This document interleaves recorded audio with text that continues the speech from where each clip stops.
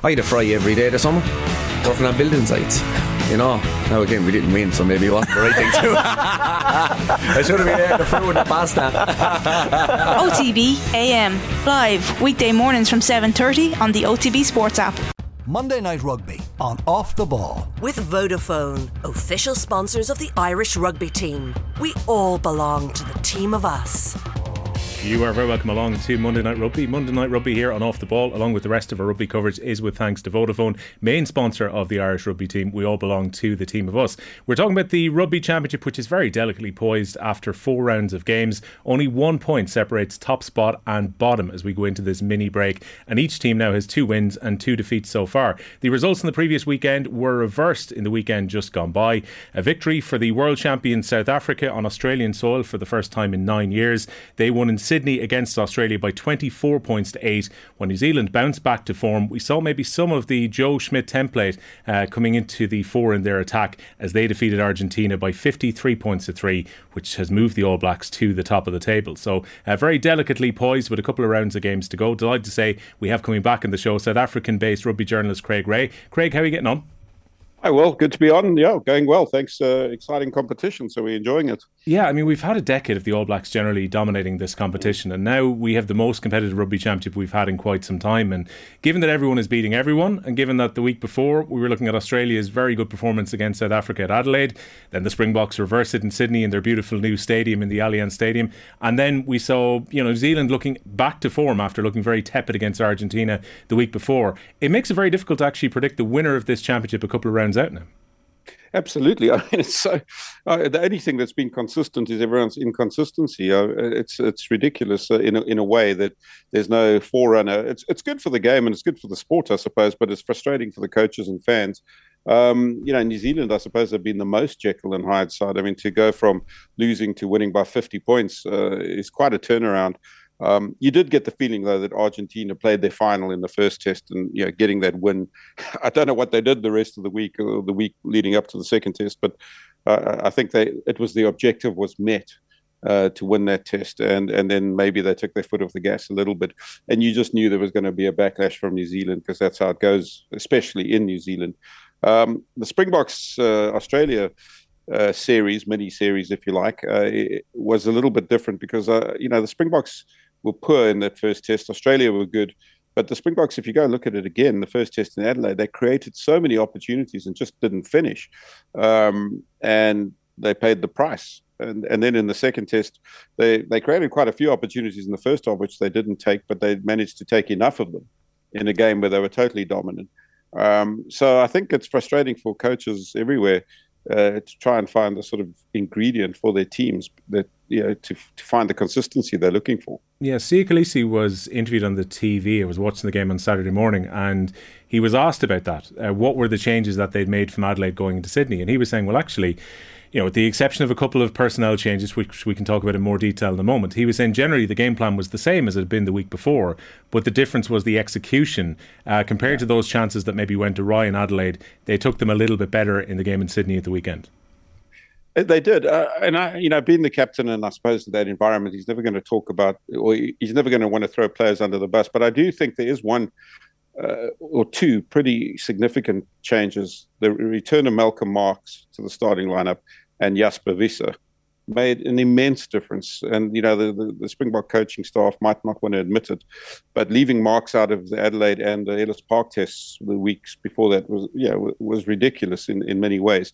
And his presence on the field immediately changed the Springboks' performance because they secured their very first line out of the game, which set the tempo and set the tone. The previous 2 matches against the All Blacks and against the Wallabies, they had lost their first line out of the game, and that just gave the opposition a little foothold in the match. And these are small things we're talking about here, but they are massive things when, we've seen how results can change on 1 or 2% being little issues in the game. And so I think the return of Marx and Wiese in particular was a big factor for the Springboks. Yeah, I think when it came to the line-out, also the back row battle, with the fact the performance was much better from the South African back row in a more general sense of the weekend too, and they won a few aerial balls that went up in the air early in the game. When you're up against a team who are kind of christening their stadium for an international rugby game, at least a rugby championship game, and also that crowd, it was like a very noisy stadium too. South Africa were able to quieten them down a bit in the first 20 minutes, and actually I thought South Africa were kind of winning those exchanges and winning a bit at the breakdown before the Diolande try, which actually gave them a good foothold in the game, really. Yeah, absolutely. If you go back to Ellis Park, they went 15-0 down against the All Blacks, and then you're in a big hole. And the previous week in Adelaide, they went 10-0 down to the Wallabies. And again, you got a bigger mountain to climb. So this week was essential that they got off to a good start. And they did that, as you say, not on the scoreboard necessarily early on, although they did get Deolinda's try to come in the 9th minute. But Caden Moody's try only came in the 39th minute and the game was at 7-3 at that point, even though the Springboks had completely dominated. They only led by 4 points a minute before half time. And so when Caden Moody plucked that ball out the air and scored a fantastic try on debut, I think that was the 12-3 was at least a fair reflection of the Springboks' dominance in that half. But it all came back to making a good start, and key to that good start was winning their first couple of lineouts. It gave them some momentum, and getting in at the breakdown. Marx's presence at the breakdown is immense. Although he didn't make any turnovers himself, just his presence at the breakdown meant the Australians had to commit at least one more man to the breakdown. Or if they got isolated, they were so busy watching Marx, someone else like Khaleesi could get in there. So I think, Marx...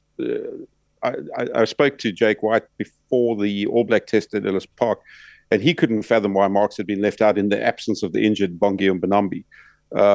Marx and Mbonambi have sort of shared that. He said, this guy's probably the best rugby player in the world right now, never mind the best hooker, and you leave him on the bench. And to me, it makes no sense. If you got Kylian Mbappe and you leave him on the bench for a crucial game, it really makes no sense. Not that I'm saying Marx is Kylian Mbappe of rugby, but he certainly has that galvanizing effect on the Springbok team. No, definitely. He's good around the loose, good thrower. These are all very important factors. And again, we saw the fact that the line-out wasn't the weapon it was for Australia last week, and South Africa were very good in their own line-outs. I think at the very least you'd say they got parity in the game in Sydney.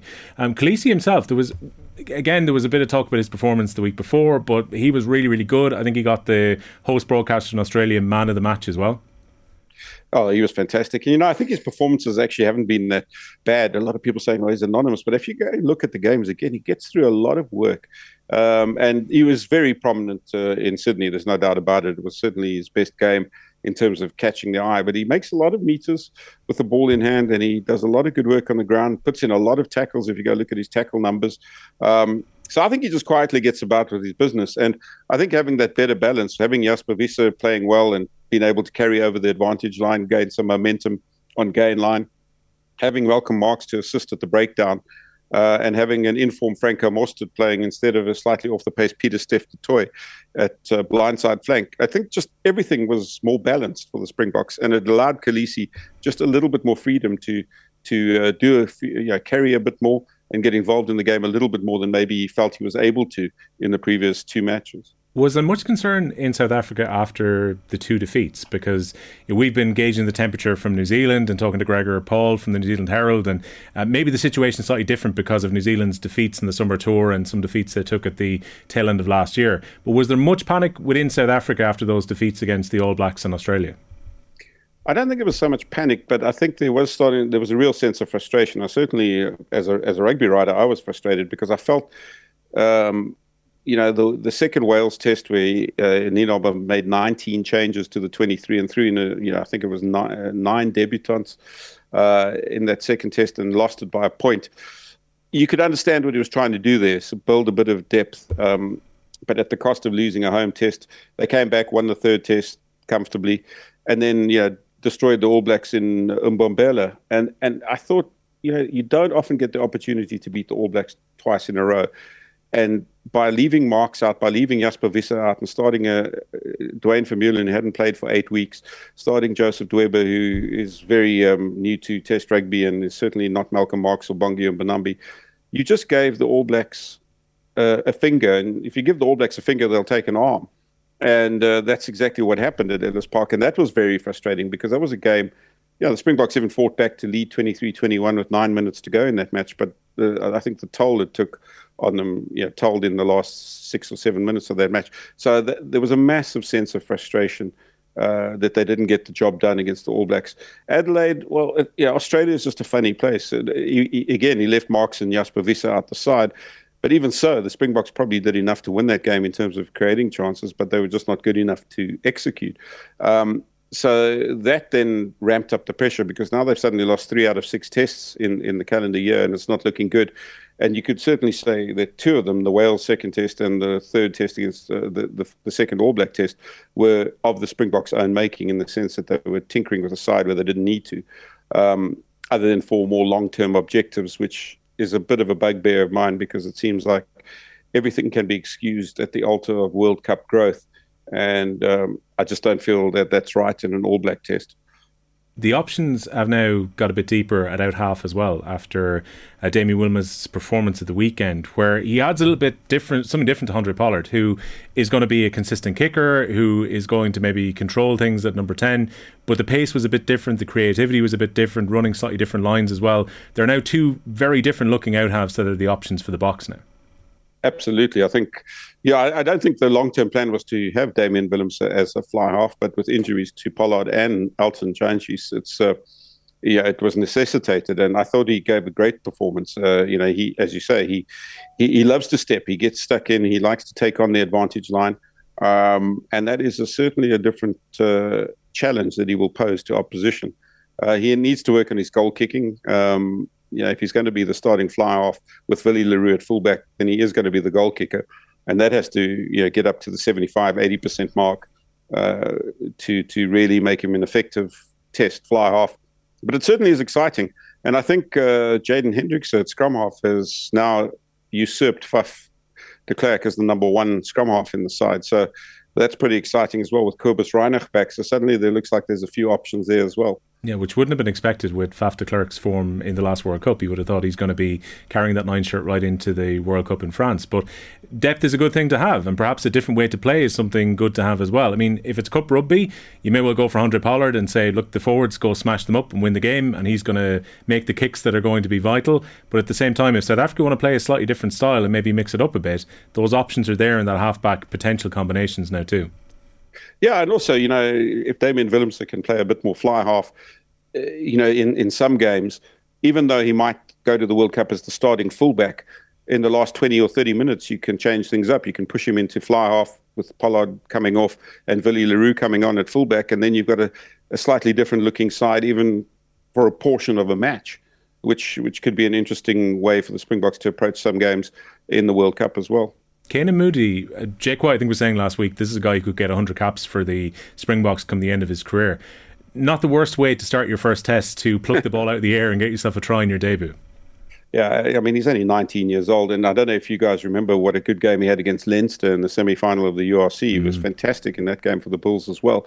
Well, in that same conversation where Jake said he would get 100 caps, Jake also said he's probably the best young rugby player I've ever coached, which is high praise indeed. And he's a big boy. I mean, he's 6'2", big wing, quick. And as you saw, he's got the skills. He did a lot of other good little things in that game. He hit some rucks, cleaned out, defended well.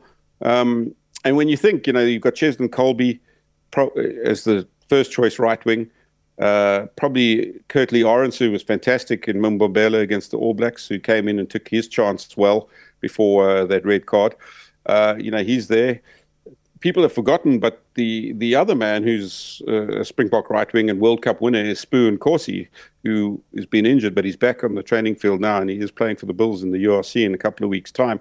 Spoo Nkosi is a World Cup winner, and he played in the World Cup semi-final when Cheslin was injured, and so he's there. And suddenly you've got Canan Moodie as well, who is actually probably going to migrate to centre ultimately in his career. So there's some nice young depth in the South African side. And I guess it's just about how they deploy it and how they use them. Yeah, 10 minutes to go, the game kind of boiled over a little bit. My main takeaway from watching it on TV is that I wouldn't want to get in a row with Etzebeth, given his sheer size and given the ferocity with which he went into that argument. Yeah, I mean, that was just, look, he looked fierce, didn't he? The eyes were popping out, and Ala Alatoa wasn't giving an inch either. So there was a lot of pushing and shoving. There was no real malice in that, although it looked pretty nasty. I mean, it all went off when Mpimpi scored and then had a little shove at Koroibete, didn't he? And I mean, that was a bit silly by Mpimpi. But you can understand why there was a bit of frustration that carried over from the previous week. And I think there had been niggle building up to that point. And, I suppose people are going to say, oh, you South African, you would say this. But I just think over the 2 weeks, Australia were very niggly. There was a lot of gamesmanship from the Wallabies. I mean, the Nick White incident in the first test just left a bad taste. And I think some of that frustration finally boiled over in those last 10 minutes. Fortunately, no one did anything really stupid. There was no headbutts or punches or someone really lost their rag. And I don't know if you've seen the sort of video doing the rounds on social media of the Ala Alatoa taking a beer to Etzebeth in the change room afterwards, nicely staged by the Wallaby media department. But which does make you wonder if the Wallabies are on a bit of a charm offensive after 2 weeks of fairly ordinary, shall we say, behaviour.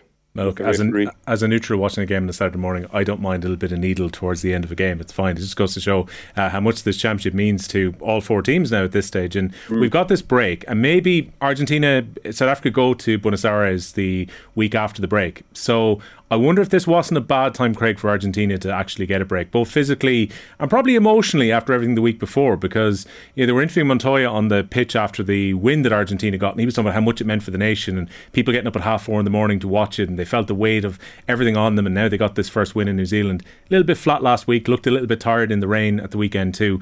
Maybe a break before the Springboks go to Buenos Aires might be no bad thing for Argentina.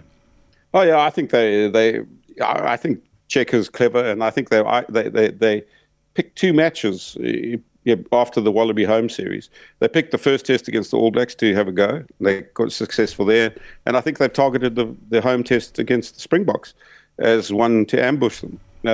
They will, as you say, have a break. They left a few key players behind that didn't go to New Zealand. Augustine Creevy, one of them.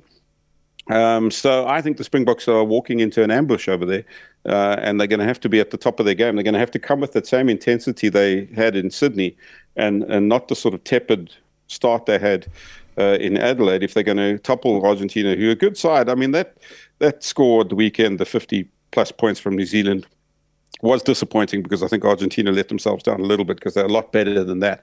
But I fully expect that they'll be back to their absolute best at home.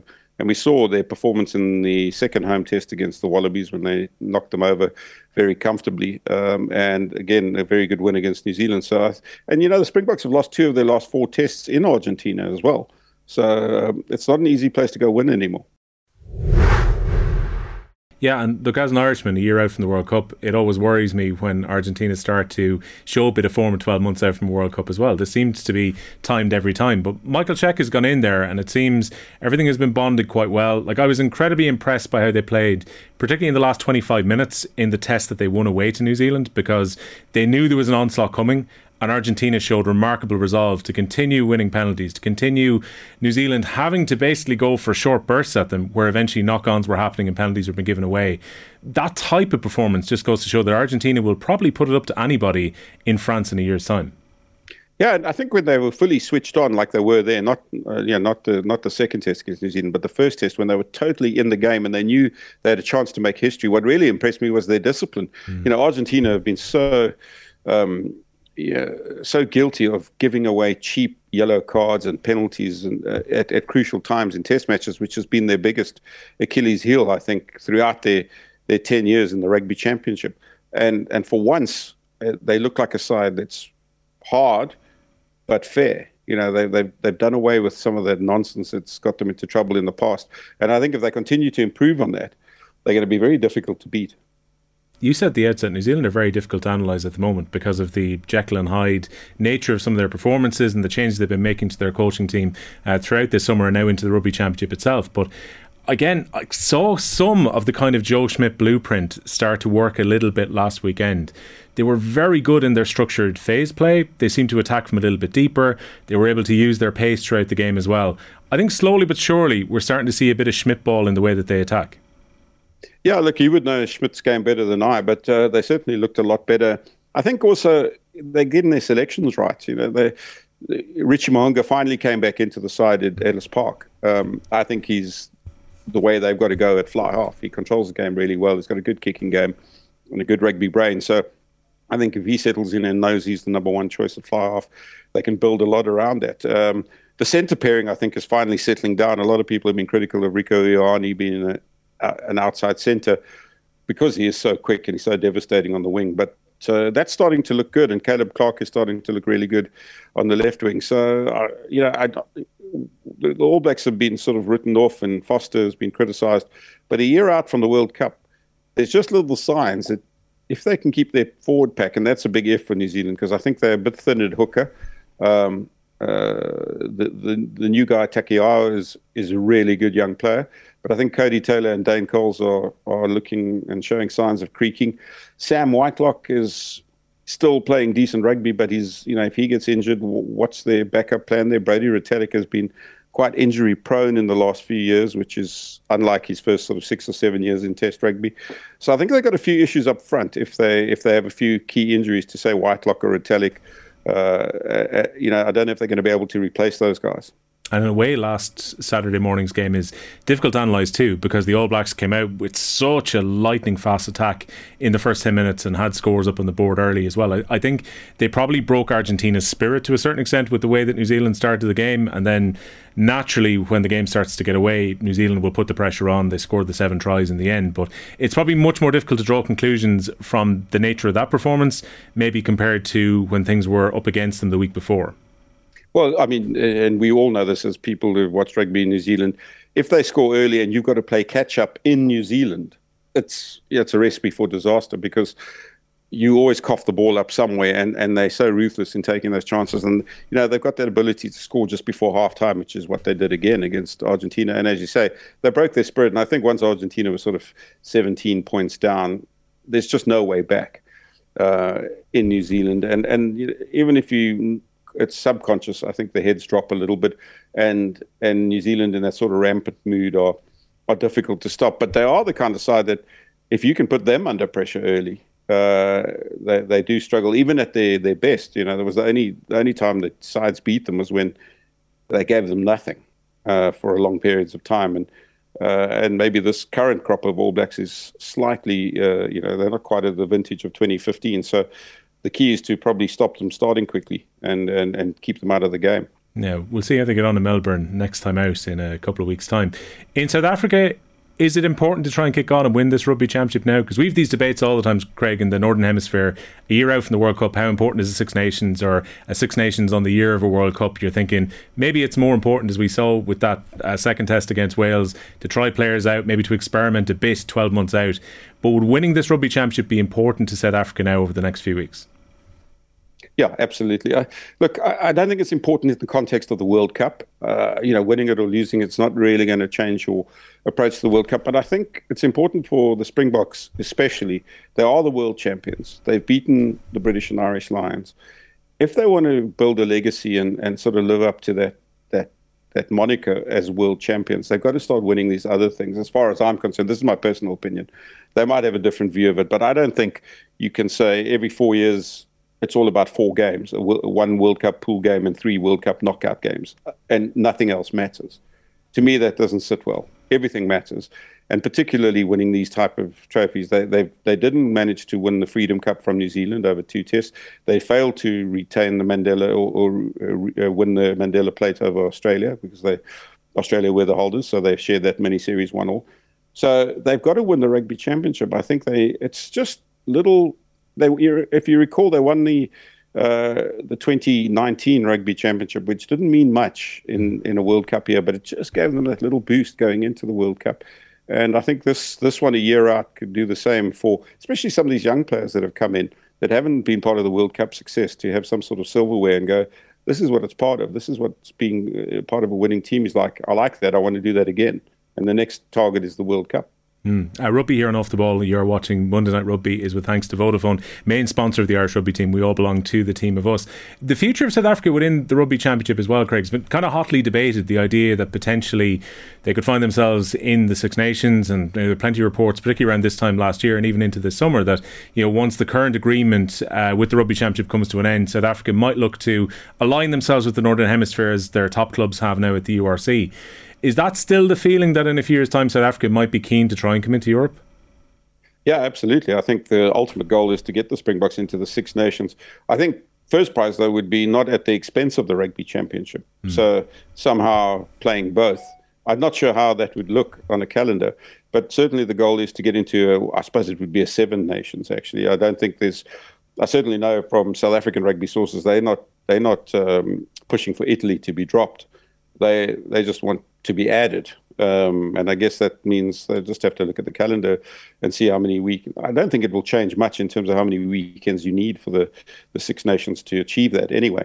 But if the global season happens and they align calendars, because one of the proposals from SANZAAR is to move the Rugby Championship to the same time as the Six Nations, which is simply an effort to make sure the Springboks stay in the Rugby Championship.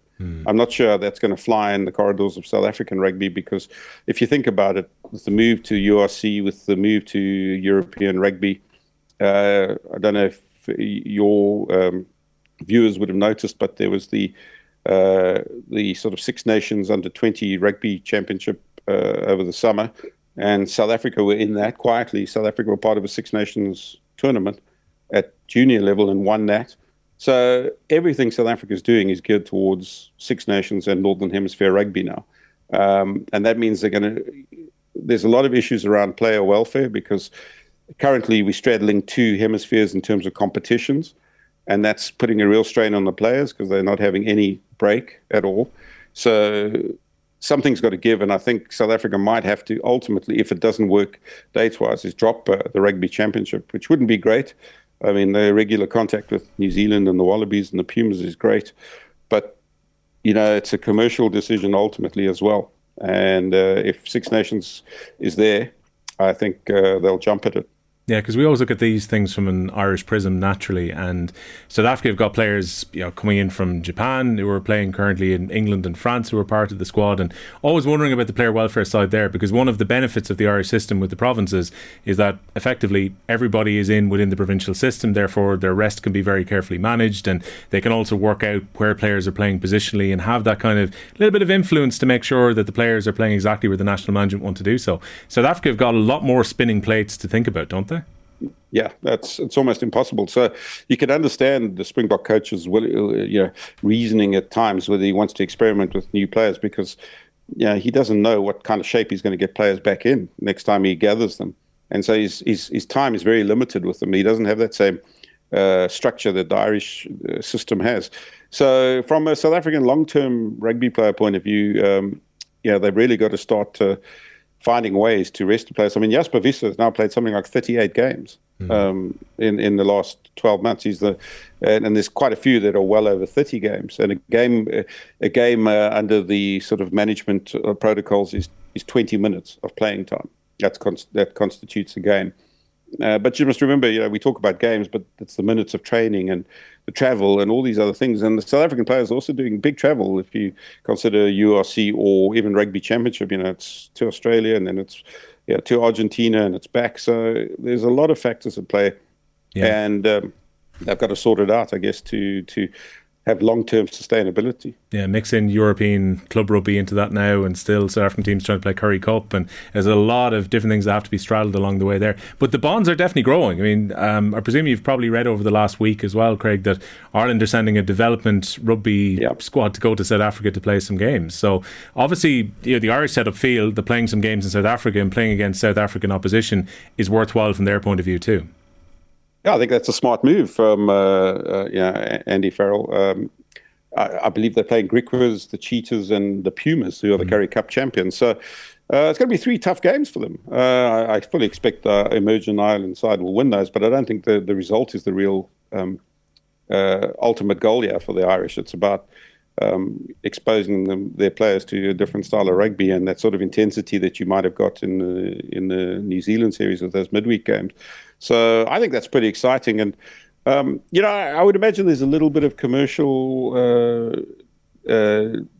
considerations about this tour as well. The Cheetahs have sort of been booted out of URC or Pro 14 as it was.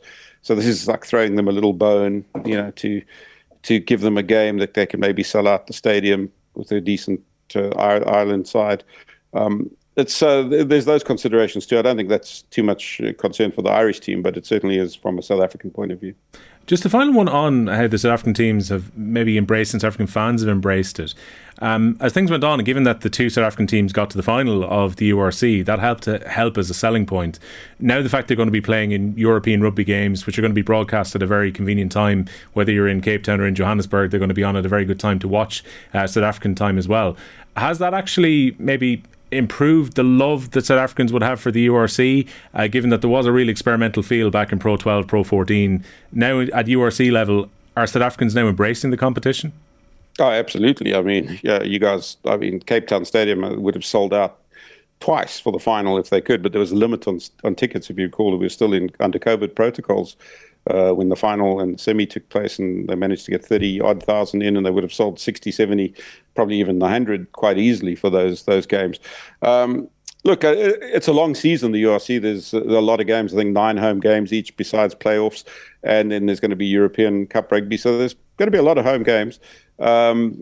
So I think the love is there. The fact that the two sides did so well.